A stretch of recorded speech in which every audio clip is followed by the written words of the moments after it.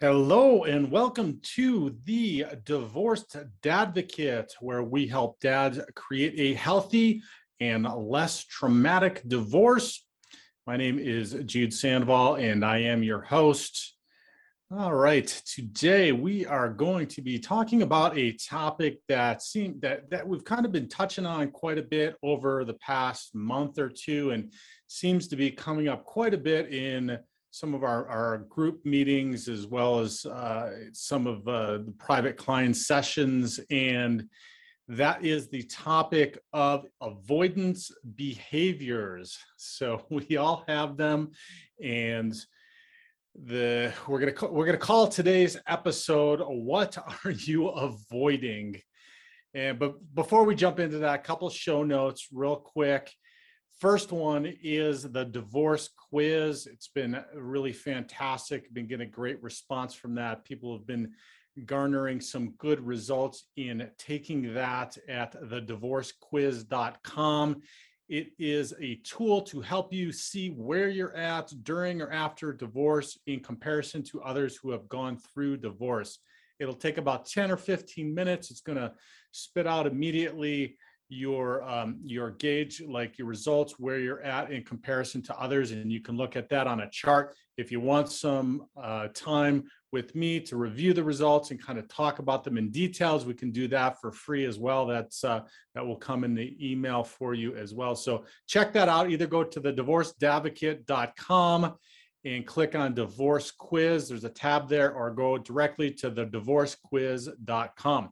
Second note, actually, I'm going to have three notes. Second note is we're going to have an app coming out. It's going to house all of our materials, all the divorced advocates, tools, etc. It's going to house the blog. It's going to house the podcast. It's going to house the webinars. It's going to house the workshops. It's going to house the classes. It's going to house the group meetings and where to get on with those, as well as just all kinds of other resources. So that's coming up pretty soon, but I'd like your help on this. And the third note, which is, what is it that you would like to see included in that app, as well as topics for future podcasts?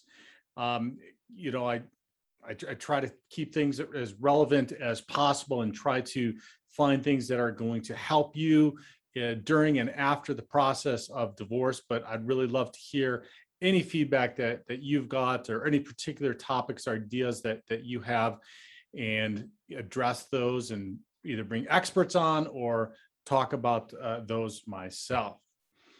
All right, so what are you avoiding? Now, we could probably talk for a very long time about avoidance behaviors, but I wanted to touch today on just a few, 5 avoidance behaviors that seem to be kind of the most common ones that we see. And we've talked about in the past how we adapt our behaviors based upon our childhood or our early adult life.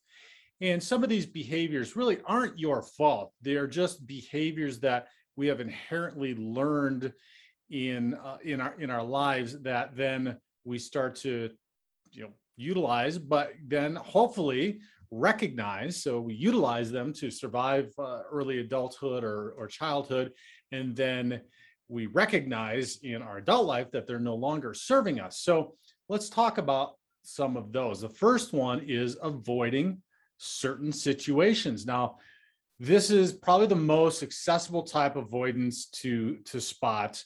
It's situational avoidance, is when an individual avoids specific situations, locations, people, because of a poor past experience, or maybe some anxiety that they're experiencing from that. So, if you've had that one friend who will always ask, who's going to be there, or where's it going to be, or what are we going to be doing, before they'll agree to go somewhere with you or do something with you, they're probably trying to avoid the situation. Another example, one for me, was avoiding a particular restaurant, and a particular restaurant that had memories around my ex. So I didn't want to go there. It's a popular restaurant. If we're ever meeting there, anybody suggested it, I would avoid that situation, either politely excuse myself from going, or try to convince the the person or the group to go somewhere else. And so that is avoiding certain situations. Now, I don't just want to point these out. I want to give you some solutions to helping to address what, we're talking about what these are, but solutions to how you can deal with some of these avoidance behaviors. So a solution to this avoiding certain situations might be, if you can recognize it. Now, I'm cognizant of the fact that we don't always recognize this, and oftentimes it's easier to recognize it in other people than it is to recognize it in ourselves. And this particular one is pretty easy to recognize in other people more than it is to recognize in ourselves. But if you can recognize that you might be avoiding certain situations, see if you can lean into that situation. And when I say lean into that, that could be several different things. For me, it might just be thinking about why I am having the feeling or wanting to avoid it. Maybe bring up those memories of what it was, potentially even talk about it or journal. And I'm going to talk about that too a little bit as a tool. We've talked about this in the past, of a way in which to get your feelings out if you are able to recognize and notice that you are avoiding those feelings. Because really, what we're doing in all of these avoidance behaviors, and all avoidance and numbing and whatever we might be doing, is attempting to protect ourselves from feelings that are uncomfortable to us. So if you can recognize that, utilizing tools in order to sort and work through them is really the best thing. So leaning into that can be just simply thinking about the memories that you might have at that restaurant that you went to with your ex, and just allow the feelings to come up and just have those feelings and be okay with it. Maybe even taking the next step would be going to the restaurant and seeing how you do with those feelings and those memories that come up while you're doing that. So try to lean into that situation. If you have a friend that you might be noticing that is doing this, you could bring it up very delicately and nicely. And that would be kind of in the sense, or in saying something to the effect that, I notice whenever I want to do X or go to X or whatever that situation might be, that it doesn't feel like you're comfortable doing so. Is that true? Now, it's not a guarantee that they're going to say, oh yeah, I recognize that. It might be, and this is my case, I have no idea what you're talking about. I don't have a problem with that until it's time for me or them or whomever you might be communicating with to be able to recognize that in themselves. But you're doing a person a favor, you're doing a friend a favor if you do bring that up to them, that you recognize that. So that might help them recognize that they're having that behavior. And I can't tell you how many times I've had people say stuff like that to me, where I was initially just very closed off to the suggestion even that was happening. But a little bit at a time, and maybe a little bit down the road, I would say, yeah, they're right about that, or that's probably pretty true. I need to address that. So it's easy for somebody else to see it. So if somebody's saying it to you, try to be open and pay attention to what that might be as well. So that's number one, avoiding certain situations. This next one is probably one that you can recognize in yourself more than you might be able to recognize in somebody else, and that is cognitive avoidance. Now, if you're experiencing cognitive avoidance, you may find yourself repressing memories or refusing to think of certain situations. So like the example I was giving you about the restaurant and not wanting to go there because I wanted to keep cognitive avoidance about thinking about the memories of being there with my ex. So, the sure sign is you're cognitively avoiding something if you start thinking about something, but then you tell yourself not to think about it or whatever subject you were thinking about, and just change it in your mind. So that could mean that something's coming up, some feelings coming up, etc. You could be, that could be something that somebody's saying to you that is making you feel uncomfortable, or feeling some pain or fear as well. And then you just want to just change it in your mind. You want to think about something else. And this is where we start getting into all kinds of adaptive behaviors that are not beneficial to us. We could be avoiding, we could be working out too much, we could be drinking, we could be video gaming, we could be doing any kind of things to try to avoid that or continue to have that cognitive avoidance by doing whatever it might be. So what is a solution? What is a tool that will help you to deal with that cognitive avoidance? I love journaling. I know I say it all the time.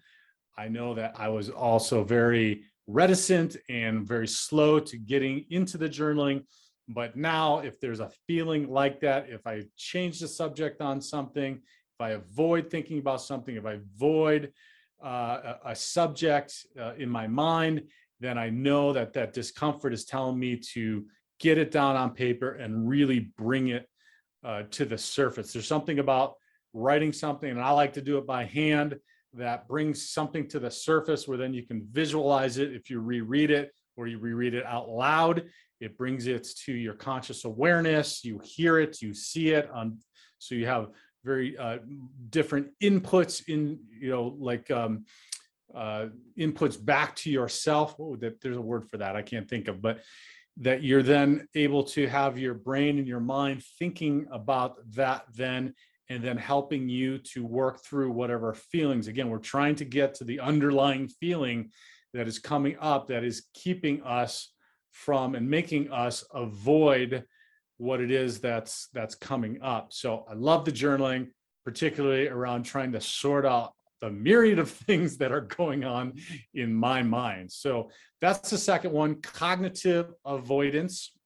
The third one, and this one was a really challenging one because of my upbringing, and that is perfectionism. Perfectionism and other compulsive behaviors like obsessive compulsive disorder can all be recognized and classified as avoidance behaviors. They manifest in different ways for different reasons, but if you find yourself obsessing over ensuring something is done perfectly, this could be that you're trying to avoid facing or thinking about a problem or an emotion. And so I've got some great examples. Like I said, this was a really big one for me. One of them is, and I can tell immediately when I start doing this, that there's something on my mind, and that is cleaning or straightening or tidying up incessantly. Like I'll just start cleaning my room or cleaning the bathroom or cleaning the kitchen and like in detail, and having to have it just be really sparkling and ridiculously clean. And I know when it starts happening, or just tidying everything or straightening all the knickknacks and tchotchkes and everything else in and around the house, that is a sure sign for me that I've got something that is like coming up that I am not paying attention to.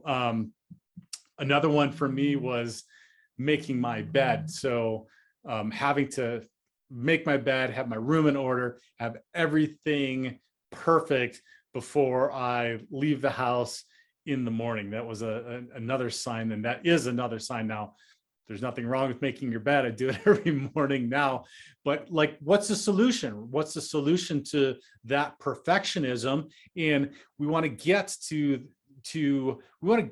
breaking that cycle of avoidance behaviors first, right? So what can we do to break that cycle first? And it might not even be that we're getting to the root of what the feeling is, but just trying to break that behavior so that potentially we allow that to come up. So a solution for that, for the perfectionism, could be to just let something slide. So an experiment that I did with myself, or I shouldn't say it well, it was an experiment, but then I've also done with clients as well, was not making my bed for an entire week. So I would get out of bed, get ready, and it's traditionally before, like right before after I'm all ready and ready to leave my room, I make my bed and everything's tidy in my. So I would leave that, I would look at it, and I would leave the room in the morning. And so for others that are experiencing that, or experiencing some or other type of perfectionism, try to do without whatever it is that you're incessantly or wanting or having to have be perfect, and do that for a period of time where you can kind of get comfortable. And what you're doing is you're just getting comfortable with seeing that you're going to be okay without that happening. So you're just basically rewiring your mind to feel okay with the fact that you are going to survive without something having to happen, without that perfect whatever it is happening, or the perfect in your mind whatever it is happening. And then after a while, when you're able to see that it's okay, hopefully you're feeling more comfortable, and then you're identifying and seeing some of these feelings around why you're feeling those, why you're feeling that you have to have that behavior, or what that feeling is that's coming up that's making you avoid that feeling by having this perfectionist behavior. So that's the third one, perfectionism. The fourth one is changing the subject. Now, we probably recognize this one in others all of the time. Maybe not, but I've gotten really good at it, particularly with 3 teenage daughters who oftentimes don't want to talk about the topics that daddy wants to talk about, but they know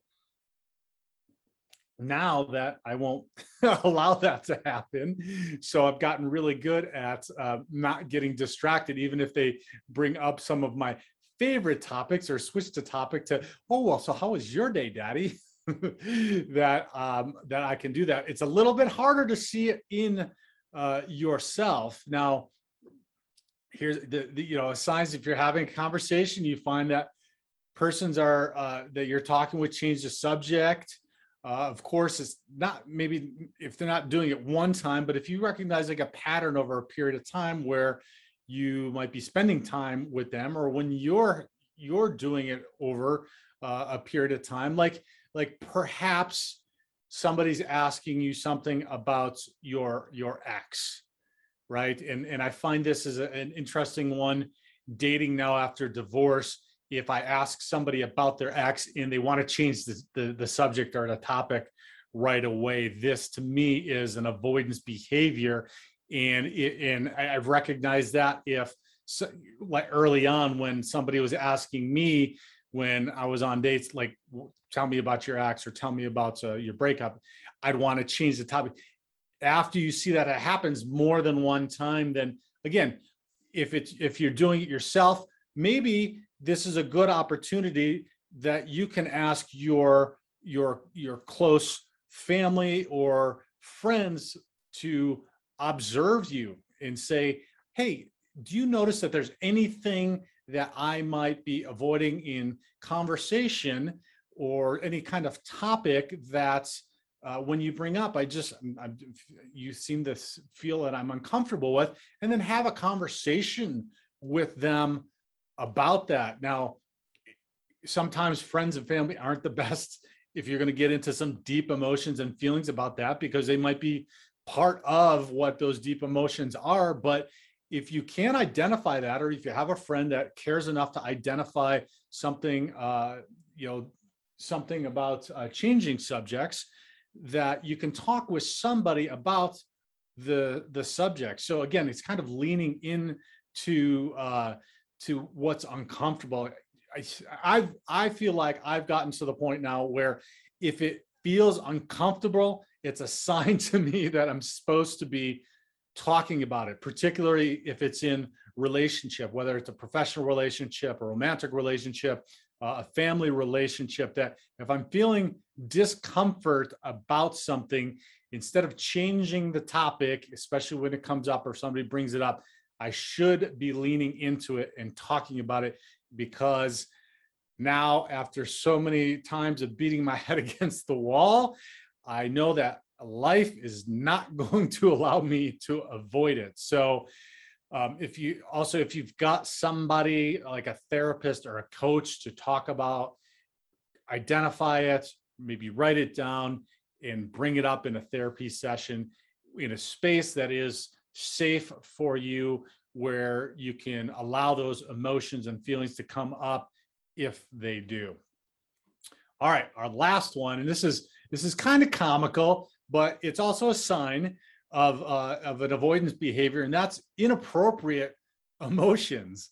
Now, sometimes when you don't want to face a certain behavior emotion, you'll replace it with a different feeling. So an example might be people who are feeling sad about something may avoid the emotion by becoming angry at the slightest occurrence. And you can also call this displacing your feelings or emotions, right? So if you're feeling sad about something else, then you become angry at somebody else about something that they said, but you're really feeling sad, but you displaced that or had an inappropriate emotion about something that might not have been a big deal, but it's because you're feeling sad.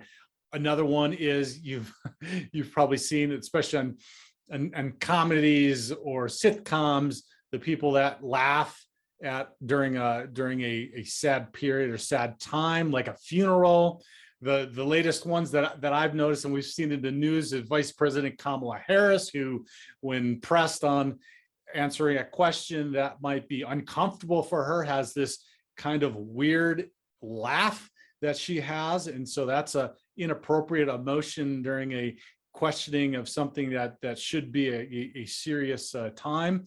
So what can we do about that? Because particularly we don't notice that always in ourselves, in the way that we reacted to it. So again, this is a great one. But except the fact that we all kind of know that there's a decorum around certain situations. So maybe the displaced anger one is a little bit more challenging, but inappropriate emotions, laughing when you should be somber, or sad when you should be happy, or in situations that are celebrations. Let's say you're celebrating a friend's whatever it might be, a party or a birthday or whatever, but you're sad and somber. So that's a sign that your emotion isn't appropriate to the situation or the environment that you're in. And for the most part, we all know that, when it is appropriate and when it is not appropriate. And it's not to say that you shouldn't have these emotions. It's just to say that how you are displaying them at the time that they are coming up should be conducive to the situation and the environment that you are in. So if you notice, and again, sometimes maybe it's a one-off, right? Maybe it's a one-off that, hey, something struck you funny during something at a time where it should have been sad, and maybe it was something completely appropriate. That's not this case. If you see something that's ongoing, where it is a trend, where it is something that you see, or you have a friend that identifies it, then pay attention to that. And again, this is a great one to ask a friend, a family member, somebody that's close to you. Hey, is there something that you notice, inappropriate emotions? Usually this is going to be a self-identified one where you can look and say, maybe I shouldn't have handled that, or maybe I shouldn't have reacted in this manner. So what can I do about it? Again, talk with somebody that you trust, a therapist, or journal to get, again, to that underlying feeling that you are having during that inappropriate emotion. So that's the fifth one. Now, these are some of the most common and easiest to identify avoidance behaviors. But this definitely isn't all of them. We could probably talk for an hour. We probably could have some great stories. If you've got a good story about avoidance behaviors or some crazy ones, please comment or please email me and share. I would love to hear about them. I shared just some of them that I've experienced or that I have exhibited as well. But or we have friends too that have some silly, crazy ones as well. But the most important thing is to investigate the behavior further to discover what may be going on beneath the surface, the feelings or the emotions that are happening, because we want to come to that place of identifying that, working through it, and healing so that we can move forward in a much healthier and a productive manner. So I hope that you found some value in maybe, hopefully, we've identified some avoidance behaviors of your own. If they are, let me know, and comment as always, like, and most importantly, share as much and across the board with as many people as possible. Everybody knows a brother, a son, a friend. If you aren't already going through a divorce or been through a divorce, we all know somebody that is going through it. So let's expand this divorce advocate community. We have got just a huge and amazing amount of momentum going on. This podcast has now been listened to in over 60 countries and over 1,300 cities. That's downloaded. That's not even just streamed and just listened to. So the reach is global. We are helping thousands and thousands of men just like yourself. Also know that you're not in this by yourself. Join one of our group meetings or go to a workshop. Go to thedivorceadvocate.com, plug into all that. We'll have the app out soon for everybody as well to get all of those resources in one place. Thank you so much for listening today. I am Jude Sandvall, the Divorce Advocate, and God bless.